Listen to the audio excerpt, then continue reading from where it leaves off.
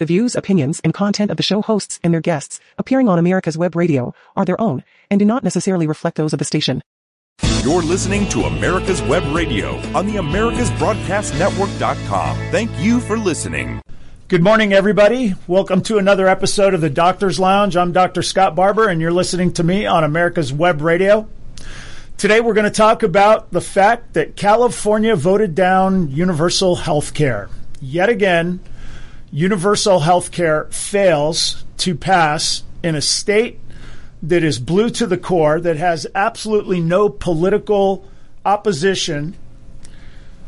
California needed only 41 of 56 Democrats to vote for AB 1400, which is the California single-payer health care system. And right before the vote, the bill was pulled and it did not pass. And once again, we see an excellent example of the fact that the people who are trying to force universal health care, single-payer health care, socialized medicine, whatever you want to call it, the people who are trying to force that on you, they know it doesn't work. They know it won't work. They know you're going to hate it.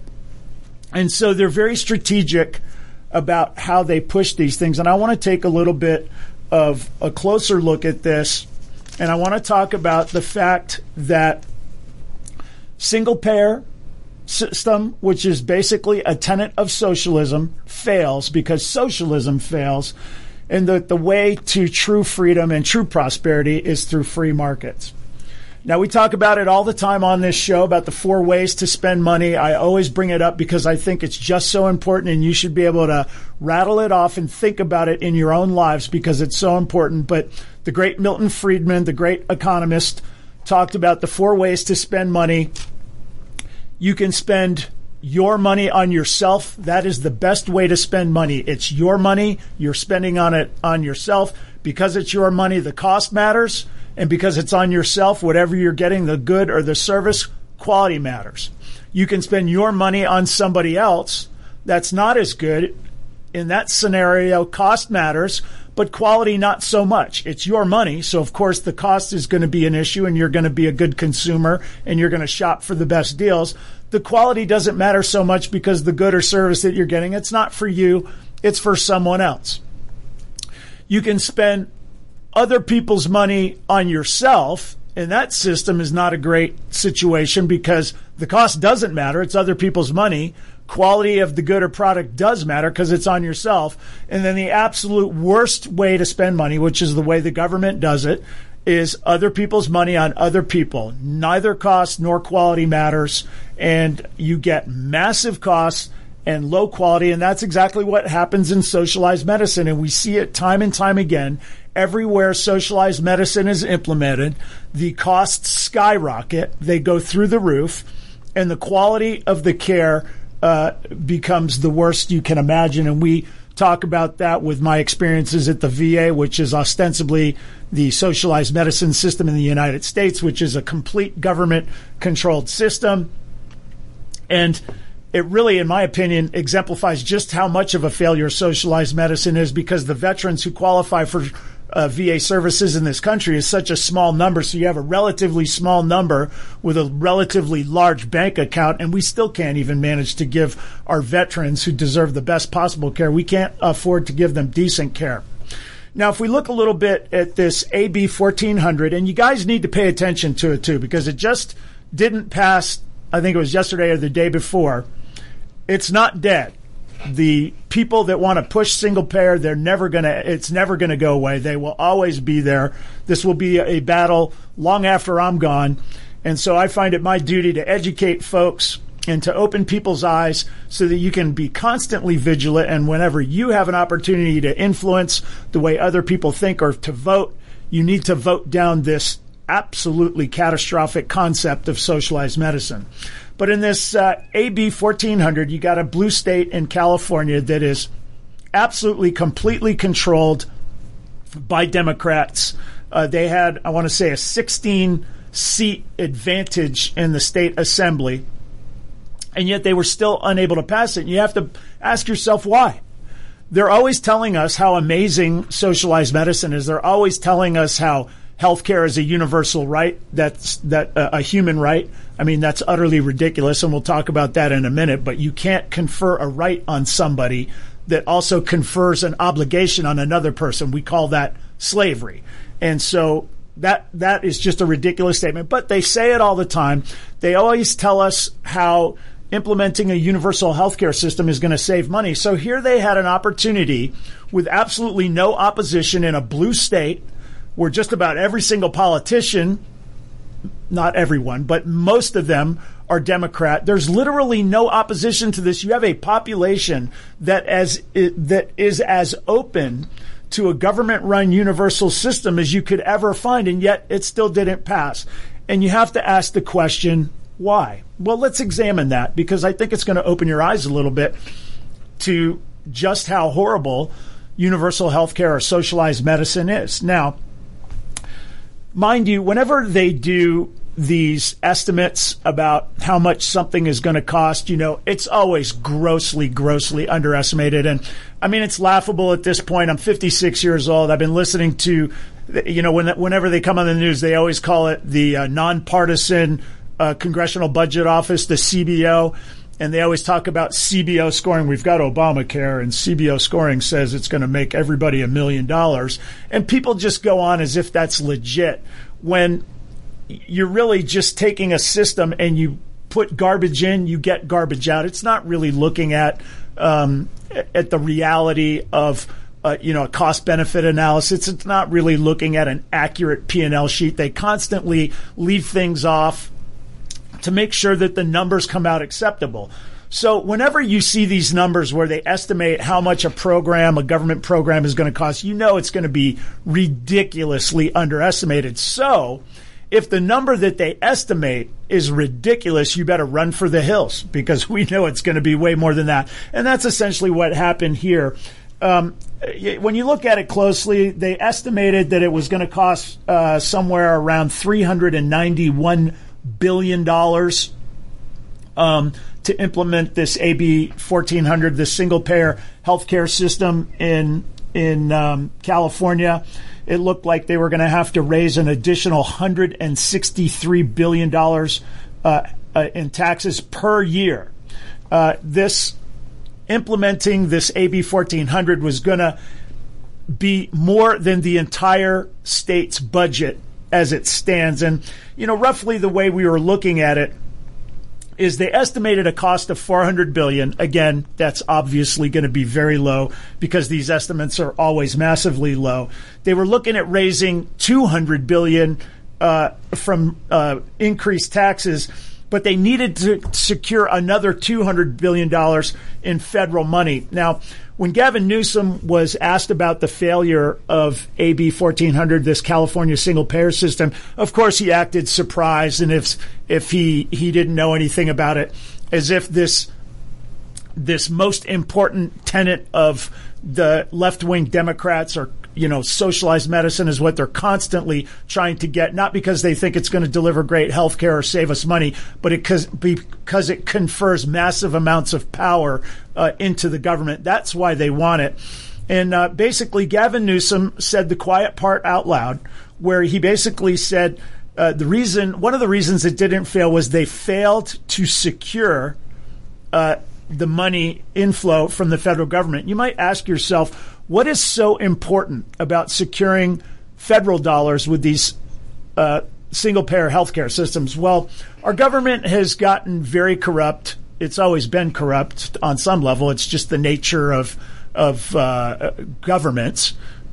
People acting in their self-interest, and then you get some negative actors in there. And the idea of our founding in this country was to have limited government and separation of powers, and this would, and also we were founded on Judeo-Christian principles, meaning we were trying to establish a moral society so that we would adhere to our laws. That, of course, seems to be going out the window.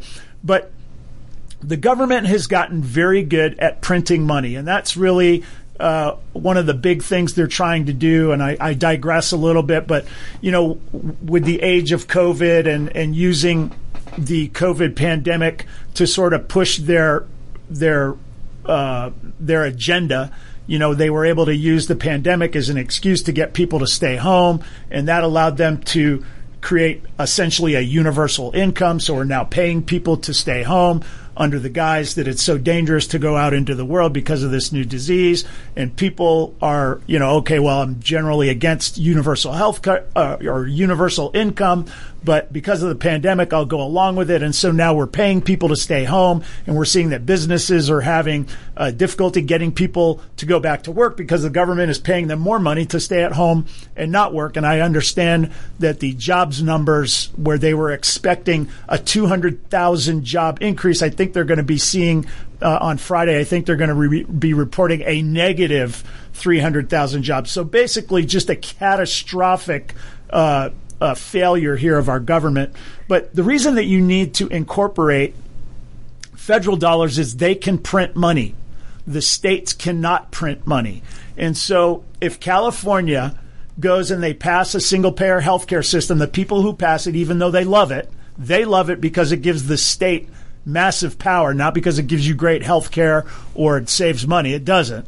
But they love it because of the massive power. But what they know is they're not going to be able to print money, and they know that the taxpayers in California are going to experience massive, massive tax hikes, and they're going to see massive, massive rationing of their health care.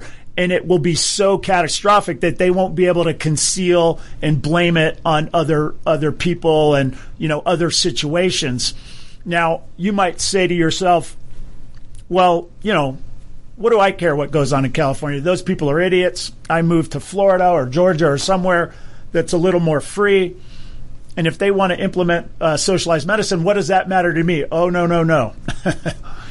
The states are very good at getting federal dollars. They do this all the time. I mean, for goodness sakes, we just passed a $2 trillion COVID relief package. We also passed some sort of infrastructure. The money's so ridiculous right now, we don't even pay attention to it anymore. Our deficit just went up to $30 trillion, or our debt, $30 trillion. It's an incomprehensible amount of money. And our politicians are basically just drunk with power. They see no consequences because most of them just either don't have the education or simply not smart enough, or they're just so maniacal they don't care. But they don't understand how this record inflation that we're experiencing is caused by their policies, caused by them printing money. But what will happen is California will implement a socialized medicine system, and as they start going down the tubes, which they will, because every time socialized medicine is implemented, we see rationing of care to a horrible extent, and I'm going to show you some of that today. And we also see costs going through the roof. And so what they're going to need to do is they're going to need to shunt money from the federal government to these states to prop them up. And that's going to have an effect on you wherever you live, because your inflation is going to go up, your costs of goods and services are going to go up. And so if California or New York or any of these other blue states ends up passing socialized medicine, you're going to end up footing the bill through the shenanigans that go on at the federal government. So you do have a vested interest in making sure even these kooky states like New York and California don't pass something like this. But in the end, there are some other sneaky little things in here. Basically, according to the California Constitution, they have what's known as Proposition 13, which requires a 2/3 majority vote to increase taxes. Had this AB 1400, this universal California healthcare system passed, it would allow them to increase taxes with a simple majority. And so you would have seen this $200 billion cost per year, requiring them to raise taxes on the state even more over time. And, you were looking at the most massive tax increase in the state's history. So I wanted to look a little bit, too, at some other states that have toyed with this. We know that New York has what is known as the New York Health Act. And I wasn't aware of this, but apparently New York's state assembly has passed this universal health care bill 5 times between 1992 and 2018. And it's always been rejected by the Senate. They understood. And again, these are Democrats who are absolutely committed to single-payer socialized medicine that understood that if they were to implement universal health care in New York, that the estimated cost increase would consume all federal dollars currently earmarked for public health, meaning Medicare, Medicaid, Obamacare. This would all go towards implementing this universal health care, and they would still require the state legislators to double the tax burden, which is already the highest in the nation. So in order for New York to even consider implementing socialized medicine, they would have to double their tax burden on their state citizens. And of course, we've already discussed the fact that this estimate is obviously way, way, way, way low. So they would actually have to do it even more. And so they understood that if they were to do that, the citizens of New York would be able to blame the politicians. It would be too hard as the system collapsed, as their taxes went through the roof, and as their health care was rationed and the quality of that health care deteriorated beyond recognition. It would be impossible for the politicians to hide and blame it on something else.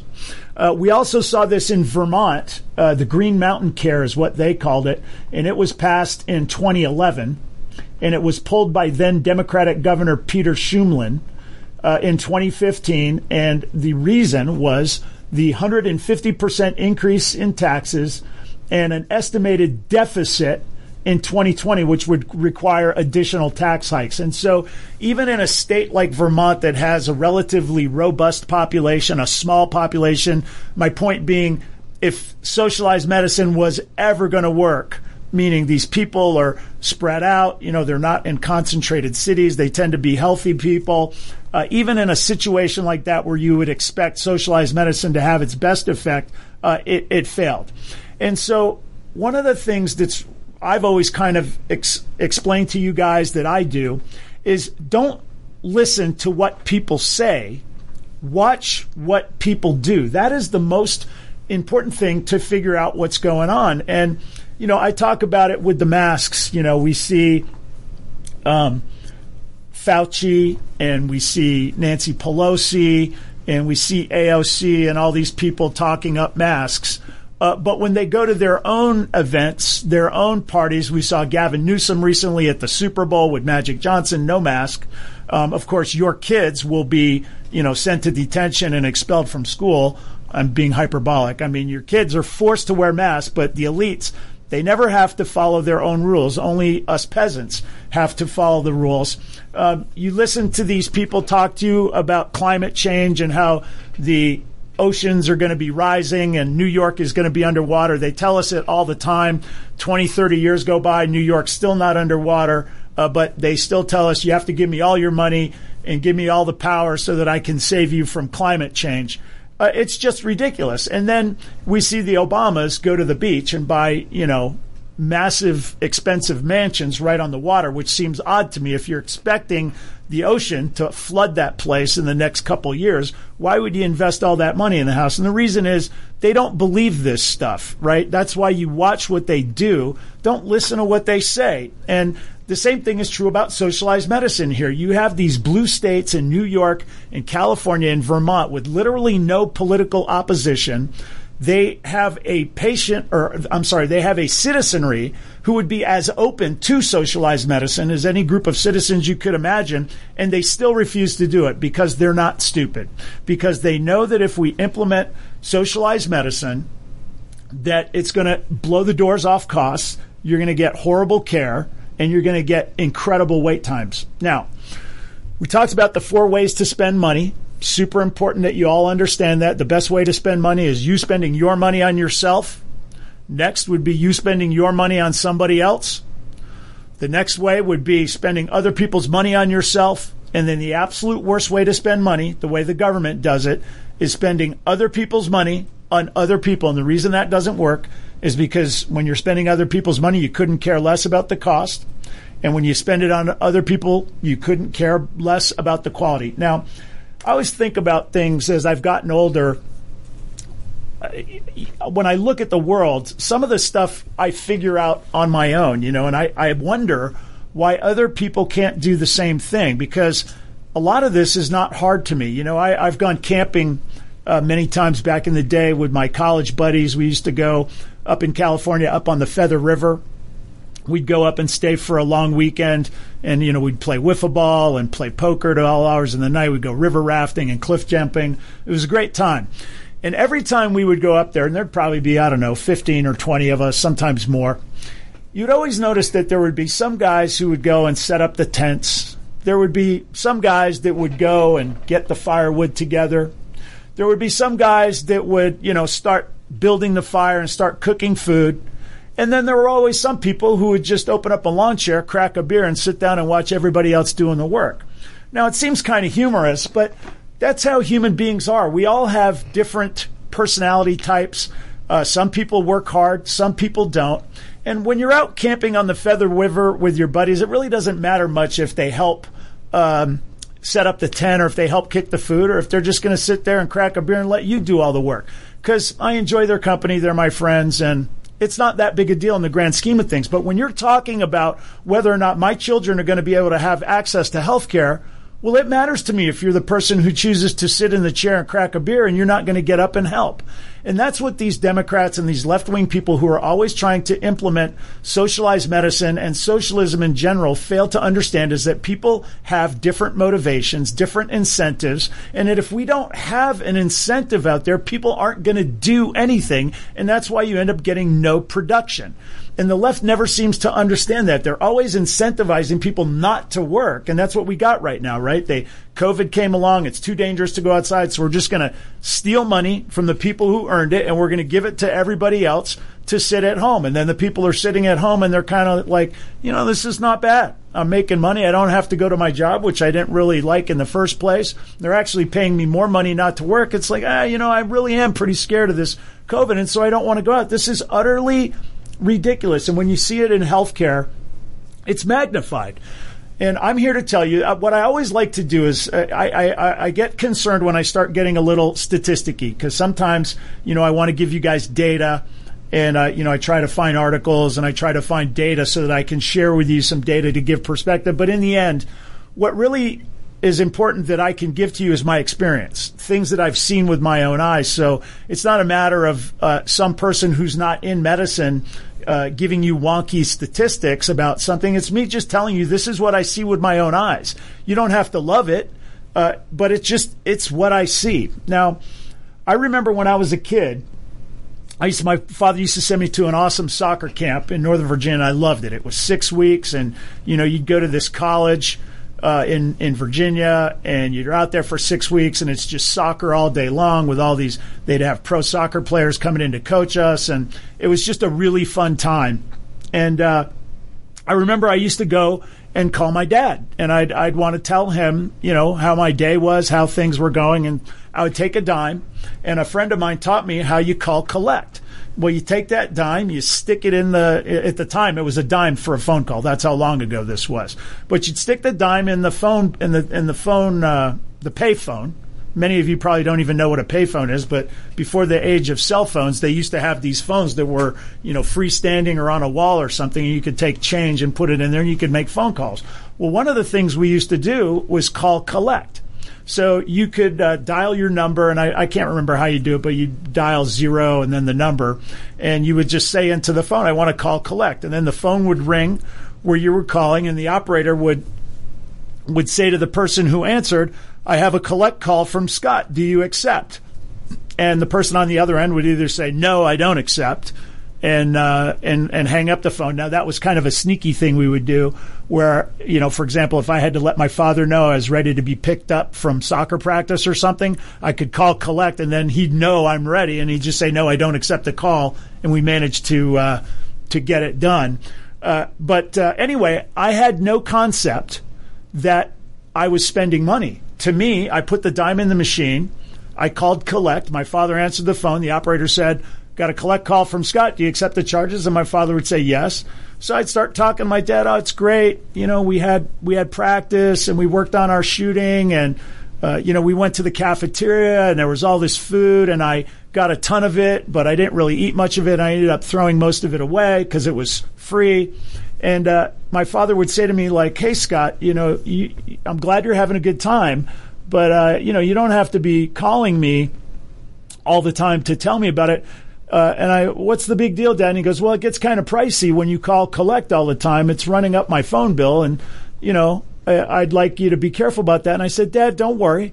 I'm using the same dime every time I call you.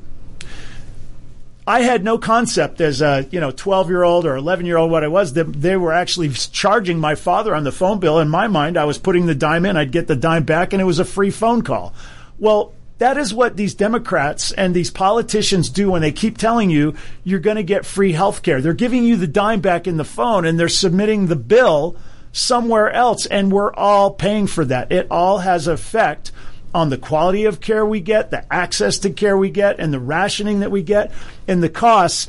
And the problem is the more bureaucrats we put in line to implement this healthcare system, they all have sticky fingers, and they all have to take their cut, which tends to drive up the cost, rather than having a point of service where we have direct care, meaning if you're my patient, you come to see me, I'm providing you with a service, you have to spend money in the best way possible, meaning you're going to spend your money on yourself, and you're going to make demands of me that I deliver quality care for you. And you know what else? You're going to maintain options, meaning if you don't like what I have to say or you don't like the way I treat you, you're free to go somewhere else in the marketplace and find somebody who's better able to deliver the good or service that you want. This is obvious stuff. It is obvious stuff, and it's obvious in your own life. And you need to put two and two together, and you need to start figuring it out.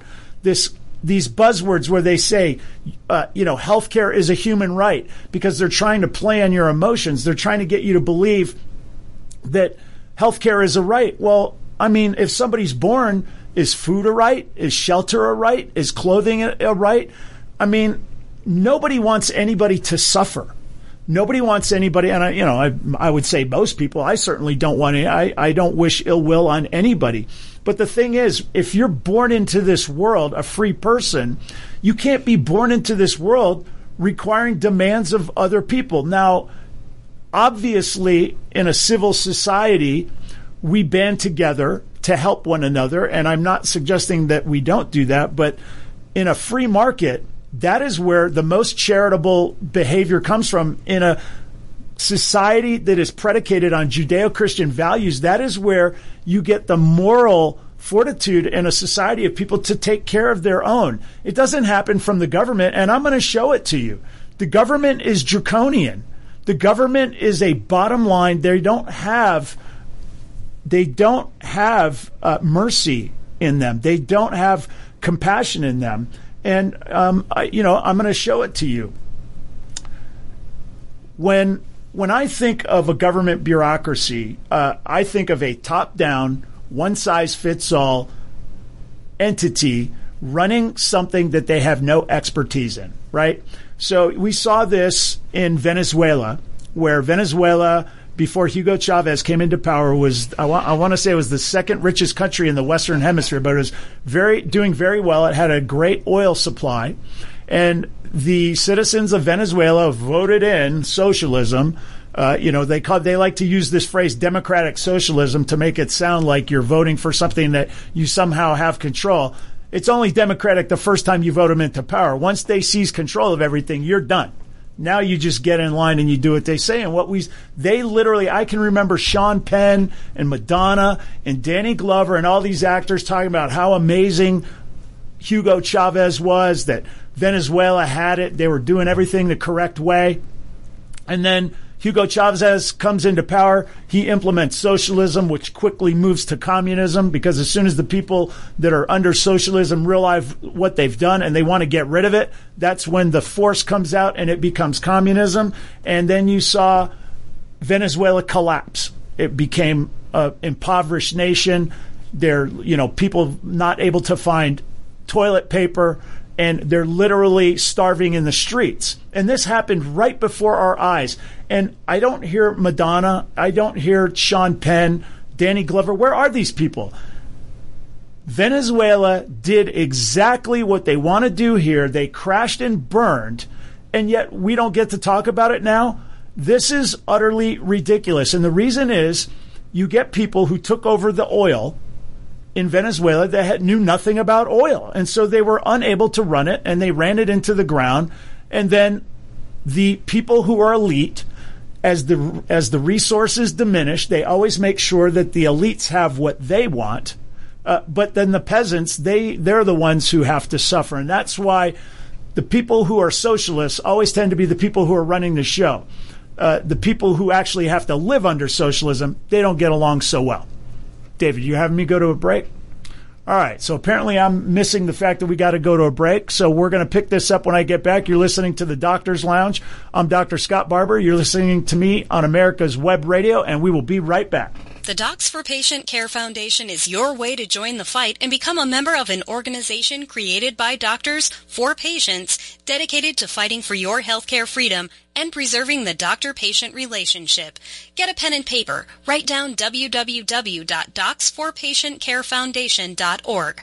That's www.docsforpatientcarefoundation.org. Go to our site and please make a generous tax-deductible donation and join the fight today. Thank you. Hello, I'm Dr. Mike Karuchak. Have you ever wondered what doctors talk about amongst themselves? If you do, join us on the Doctor's Lounge and hear the doctors' conversations amongst themselves. Join me and my co-host, Dr. Hal Schertz, every Thursday morning, 8 to 9 a.m. In 2009, the membership organization Docs for Patient Care was founded. People all around the country wanted to participate in the efforts of this group, and they wanted to join, but they were unable to do so unless they were physicians. It's for this reason that the Docs for Patient Care Foundation was created. Now, everyone can join the fight and become a member of an organization created by doctors for patients, dedicated to fighting for your healthcare freedom and preserving the doctor-patient relationship.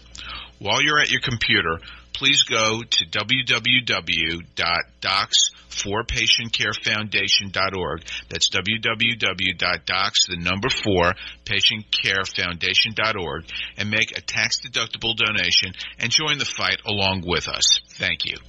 You're listening to America's Web Radio on the AmericasBroadcastNetwork.com. Thank you for listening.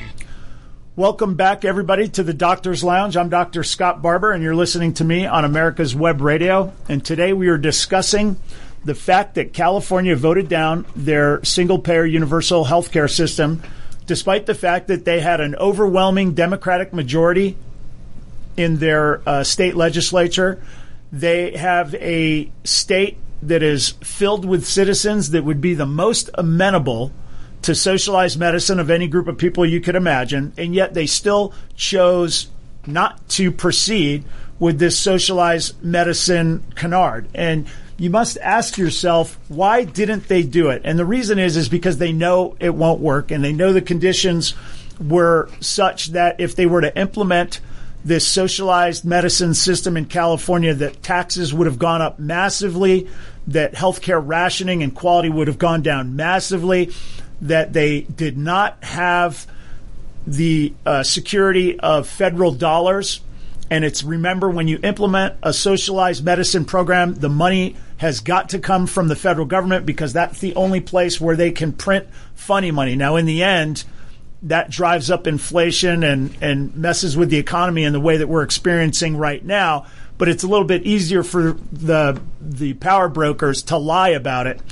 In a state like California, if they implement it, it would have been really difficult as the healthcare system collapsed and the taxes increased and the economy increased, and the fact that people can leave, right? People are leaving in droves, places like California and New York, because their policies are failing epically.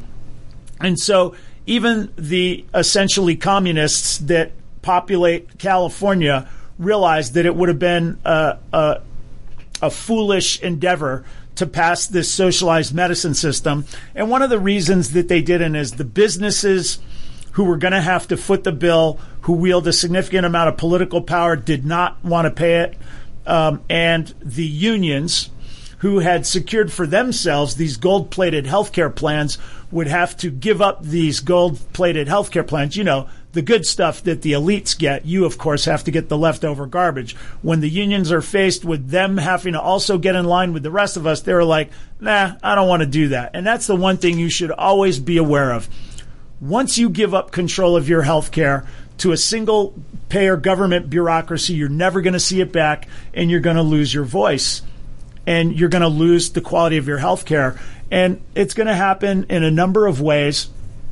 And one of the problems with healthcare as an issue that we discuss to talk about the tenets of socialism, healthcare is difficult for most people because most people are not in medicine, so you don't see the inner workings of how it works. You don't see how the different policies affect the care that you have. And most of us are not accessing the healthcare system. So you don't really know how it works. You have the card in your pocket, meaning you have your health insurance card, and in your mind, you feel like, oh, well, I'm covered. It's not until you access the system that they say, you know, your deductible's $10,000, and you're like, man, I can't afford that. How am I supposed to get my surgery? Or you realize that the particular type of care that you get is not available. The other thing is, if you don't know what you don't know, how do you know you're not getting good care? I mean, I've heard some people say, hey, I have VA benefits and it's great. And I'm always asking them, well, how would you know? I mean, do you use the system to get a heart transplant or something like that? And listen, it's not that a blind squirrel can't find a nut every now and then. Sometimes if your medical issue lines up perfectly with the socialized system that you get, you might have a decent experience. But for the most part, it's going to be an abject failure. And we see it over and over again. We know that in Canada, where they have a socialized medicine system where it's illegal to contract outside of the government system. We have 60,000 people, last I checked, that leave Canada every year in order to seek medical care outside the country because they can't get it in the country.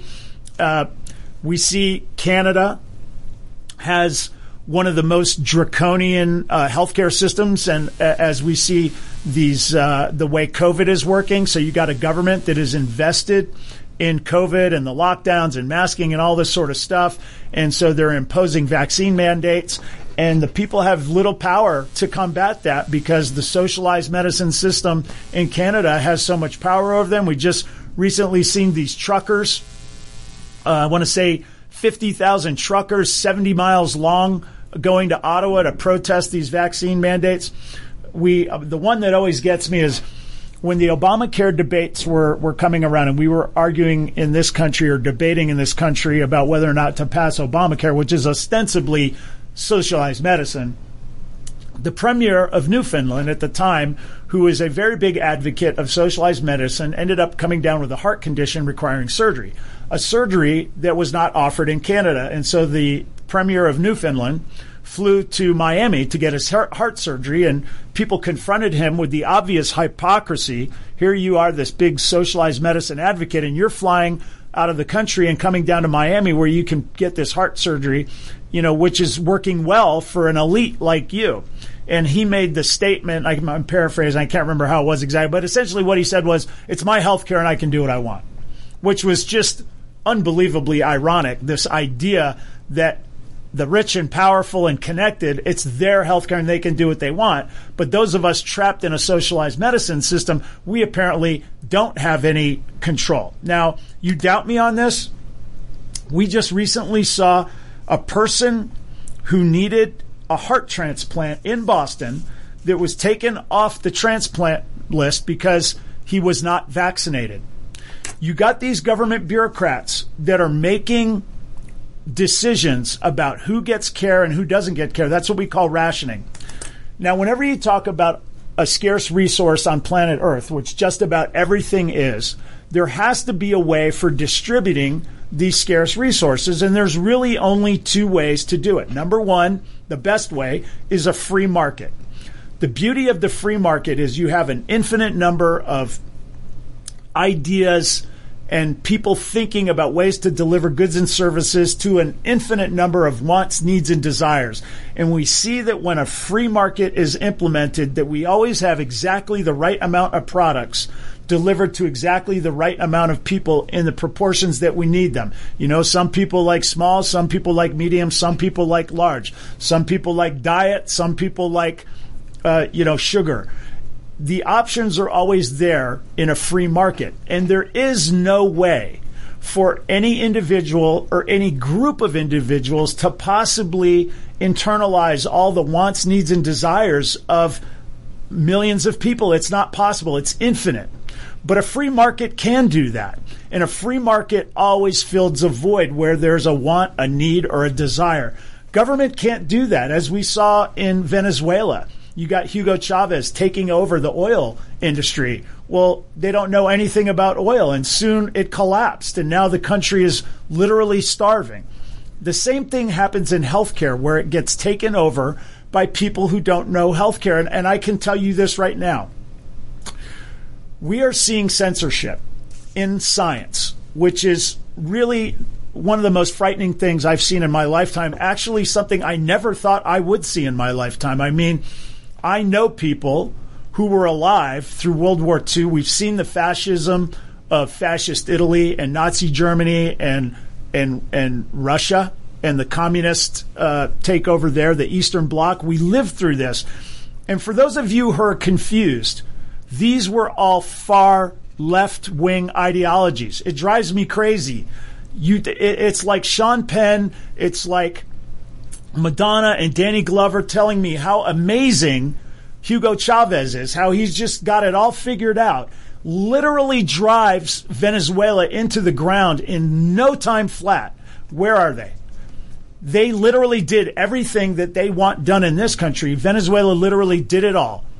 Full-on socialism, full-on top-down government control of everything, just like they want here, and they crashed and burned. That's what Nazi Germany was. That's what the Soviet Union was. That's what fascist Italy was. It was the government control of production, the government control of healthcare, the government control of everything.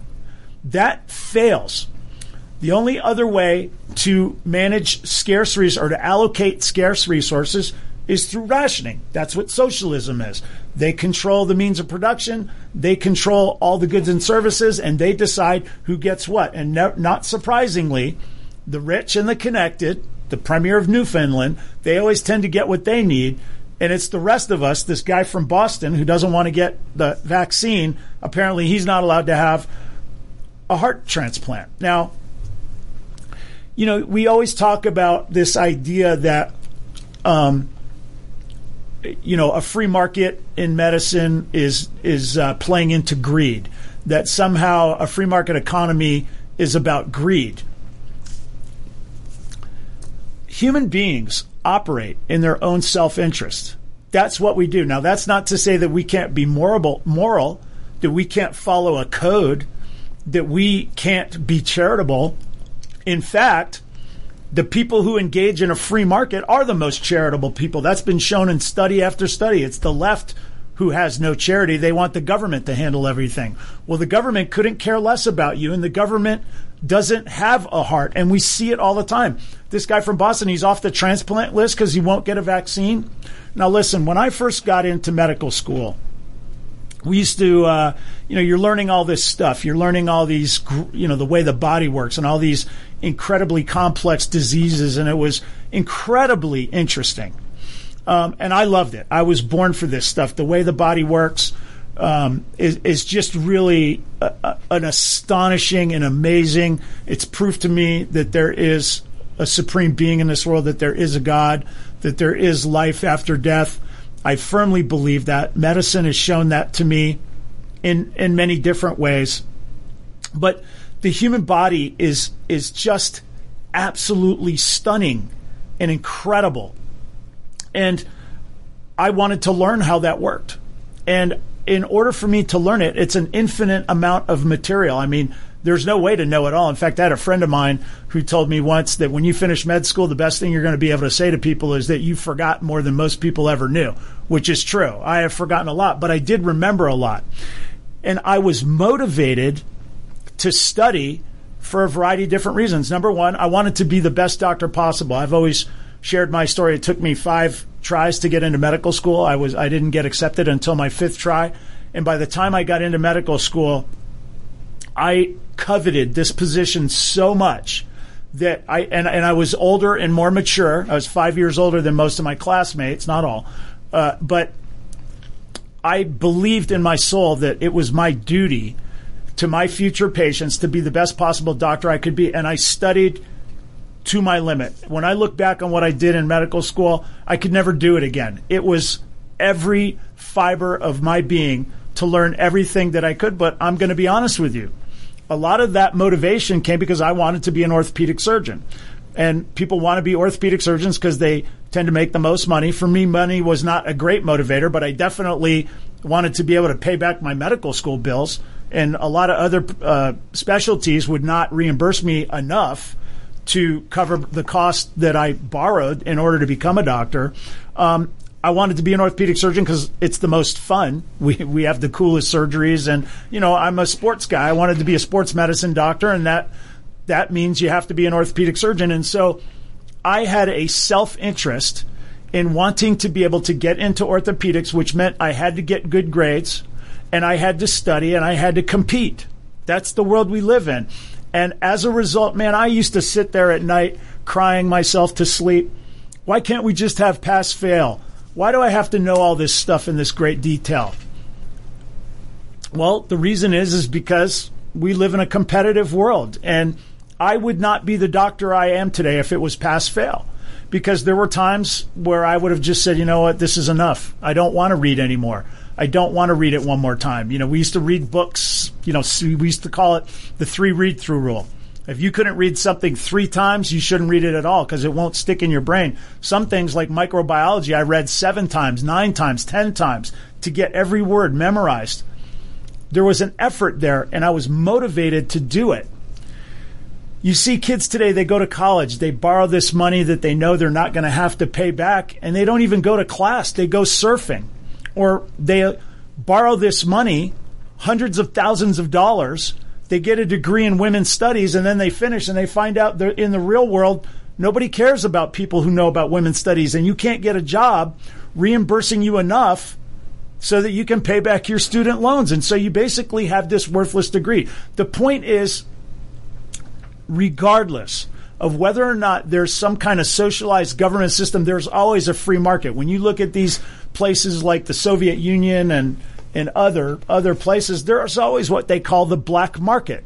That's the free market, because there is always a desire for goods and services, and people are always willing to pay for them. Now, in a constitutional republic like we have, where there are laws, it makes doing that easy. In the Soviet Union or in these socialized countries, these police state countries, the black market is a lot more difficult to run. You get caught, you get thrown in prison or worse. That ends up driving up costs and makes things difficult. Constitutional republic, where we have the rule of law and we follow it, that's what gives you the freedom. That's what gives you opportunity. That's what allows producers to produce goods and services at the lowest price with the most choices and the best quality, and gives us as consumers the best options. And we get to choose to spend our money on ourselves, meaning the best way to spend money. And we have the most options. When I was young and I first got out of school, I was, young and healthy. I didn't have any medical problems. I was able to buy a relatively cheap catastrophic medical plan. I mean, basically it covered me if I were to get cancer or I were to get hit by a bus, but it didn't have a lot of perks if I, wanted to get checkups or, if I'd go and get cut and get stitches and things like that. There were some copays and things like that. It wasn't as good a coverage, but it was perfect for me at the time. I was young. I didn't have a lot of money, but it allowed me to take care of myself in case I got hit by a truck or, God forbid, got cancer or something like that. As I got older, I had children. I was able to get a different plan that had more bells and whistles that worked for me. That's all gone now. Now it's one size fits all. I mean, if you're a man, single man, I have to pay for menopause care, for female care. This is ridiculous. I have no chance of needing any type of female type care as a single man, but the government wants my money. And that was one of the big things that's been causing Obamacare to fail, is young people are resistant to wanting to pay money to cover things that they're never going to need. And the thing is, the money is only the front. They eventually run out of money, just like we see in the UK, where costs go through the roof, and eventually we can't afford anything. And so the services go down, down, and down. Now, when we allow the government to get control of our healthcare, one of the most important things that we could have is our healthcare, especially when you have children. We see that the government decides who gets care, right? We see this guy in Boston, he won't get the vaccine, and so he's off the transplant list. Now, listen, when I was in medical school, I got sidetracked. I was going to tell you this story. We're learning about all this cool stuff in medicine, and we couldn't wait. The first 2 years of medical school, you're in the classes, it's all books. Then you start going onto the floors and interacting with patients, and it was a really exciting time because you have all this knowledge. You've just been reading about biology and chemistry and physiology and anatomy and pathology and microbiology and immunology, all this stuff. You want to get out onto the floors and start seeing patients and solve the problem, like House, that TV show House, where he knows everything and everybody's got like the coolest disease. And one of the things that you used to learn about was a thing called a Kaiser-Fleischer ring, which is there's a disease called Wilson's disease, which is where patients have difficulty with copper transport in their body. And so the copper will concentrate in their iris, and when you look in their eye, you can see a blue hue in there, and it's called a Kaiser-Fleischer ring. It's a clue. And so you're out there wanting to find somebody with Wilson's disease, and then you get out onto the floors and you realize that there's not a lot of Kaiser-Fleischer rings out there. You know what most of medicine is? Drug addiction, emphysema from smoking, heart disease from refusing to take care of yourself, diabetes. And diabetes to me is the most horrible of diseases because it kills you slowly. And most people who are not sophisticated have no idea what's happening. It's hard you don't feel anything until the damage is already done. And so you have people out there with diabetes, and then you have gang violence. So drug addiction, emphysema, heart disease, gang violence, and then STDs, unprotected sex type stuff. So that is medicine. And we would get up as listen, I'm sharing with you guys inside baseball stuff. This is my class, 152 or 154 of us, men and women, mostly women, which is a story for another day. Most of my class was women because of the social engineering, but most of the doctors right now are not women. We'll talk about that one day. And listen, not that women are not perfect. My wife is the smartest person I know. It's just in life, people make their own decisions, and social engineering doesn't work. But anyway, you got all these people, different backgrounds and everything. And the first thing we would say to each other is, when do I get to see a Kaiser-Fleischer ring? And the point we were trying to make is, God, we got onto the floors expecting to see all these cool diseases like on House, we have all this knowledge. We want to solve the crime. We want to solve the mystery. I want to do a great exam, and I want to get all the clues out of you, and I want to figure out what the diagnosis is. But we never get that opportunity because we always know 2 minutes in, emphysema from smoking, heart disease from eating poorly, diabetes poorly controlled because they won't take their medicine, gang violence, gunshot wounds, things like that, and then STDs. And over, day after day, that's what you get. Of course, you get the occasional something else, but that was kind of the routine. Now, the point I'm trying to make here is, as medical students, we would talk to each other about this like, wow, it seems like there are an awful lot of people accessing the healthcare system that are there from self-inflicted wounds.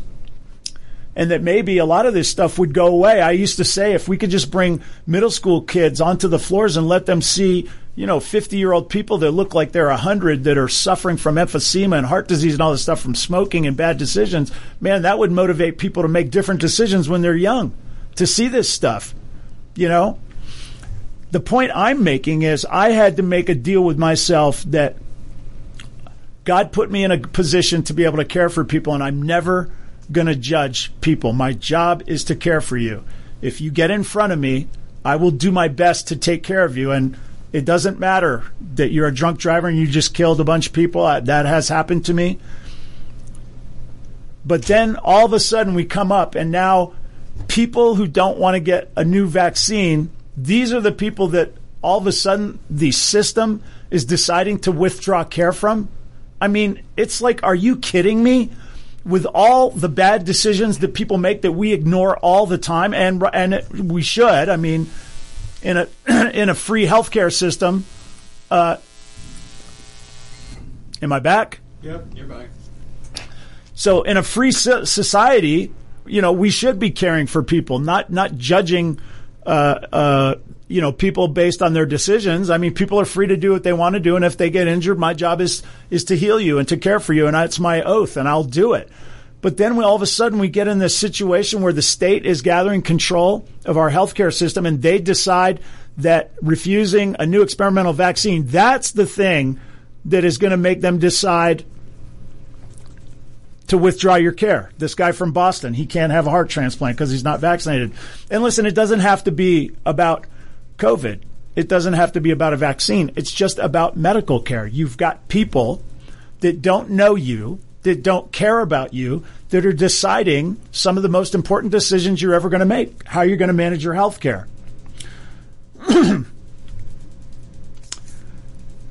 Censorship. Who do we listen to?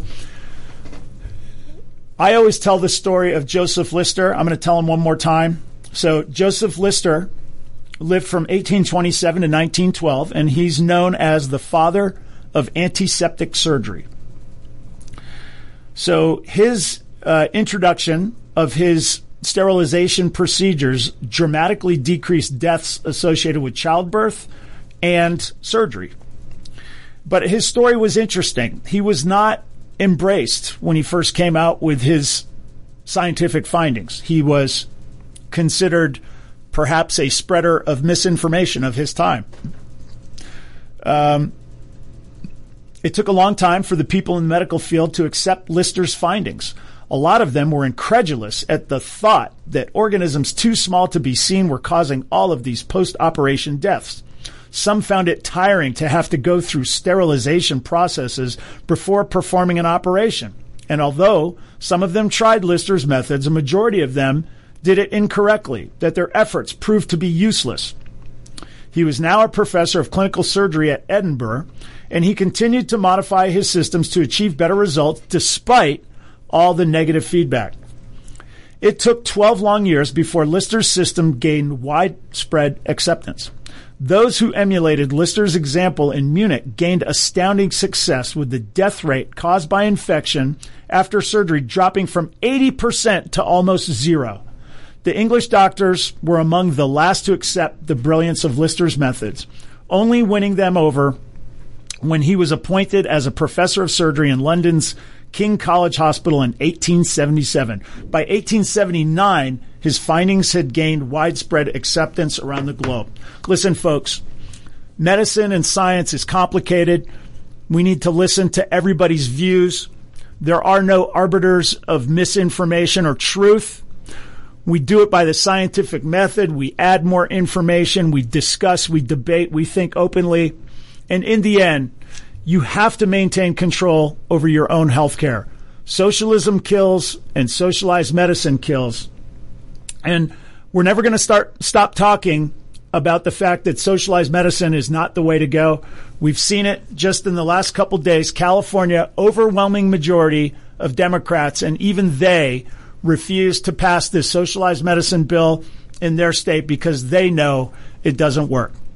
I hope this opened your eyes a little bit and gave you guys some good information. Thanks for listening to Dr. Scott Barbour on the Doctor's Lounge. You're listening to me on America's Web Radio, and I will catch you next time. The views, opinions, and content of the show hosts and their guests appearing on America's Web Radio are their own and do not necessarily reflect those of the station. You're listening to America's Web Radio on the AmericasBroadcastNetwork.com. Thank you for listening.